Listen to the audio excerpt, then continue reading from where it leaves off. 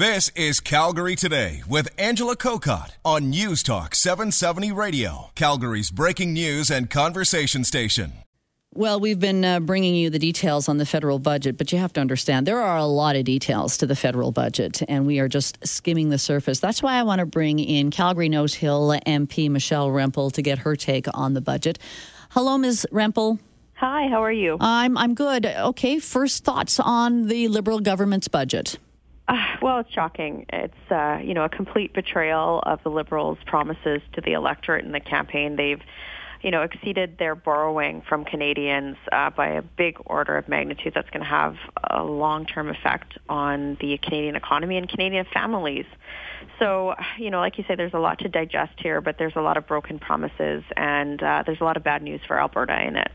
I guess at the same time, they're keeping some of their promises, but they are costly promises. So is that we have to give and take with that then? But even then, I look at things like the fact that they're raising taxes on small businesses at a time when there's over 100,000 people who've been laid off or lost their jobs in the energy sector. There's nothing in the budget that talks about creating stability for investment in the energy sector, retaining skilled labor in Alberta. There's actually no plan at all. So for anyone who's out of work in the energy sector right now, they're looking at this budget and going, well, my taxes are going to go up.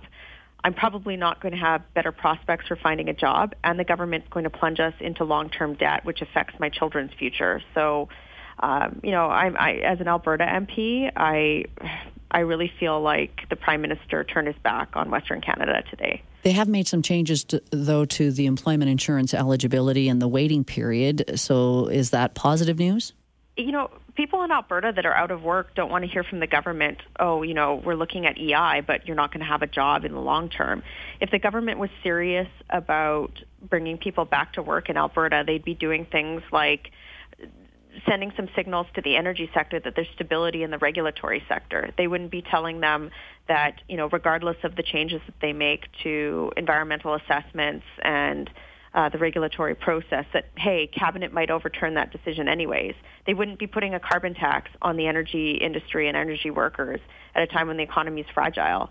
They wouldn't be completely ignoring the fact that people are leaving Alberta and labor is a determinant to future investment. These are all things that need to be addressed and weren't.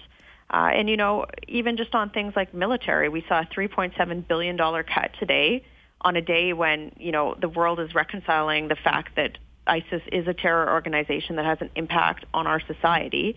They cut $3.7 billion to military spending and increased the budget to the CBC. So I just don't understand that. It defies logic to me, and I'm very angry. Yeah, Michelle, thanks so much for your take on this. Take care. Thanks. You bet. Calgary Nose Hill MP Michelle Rempel. Calgary Today with Angela Kokott. Weekdays at 3 on News Talk 770 Calgary.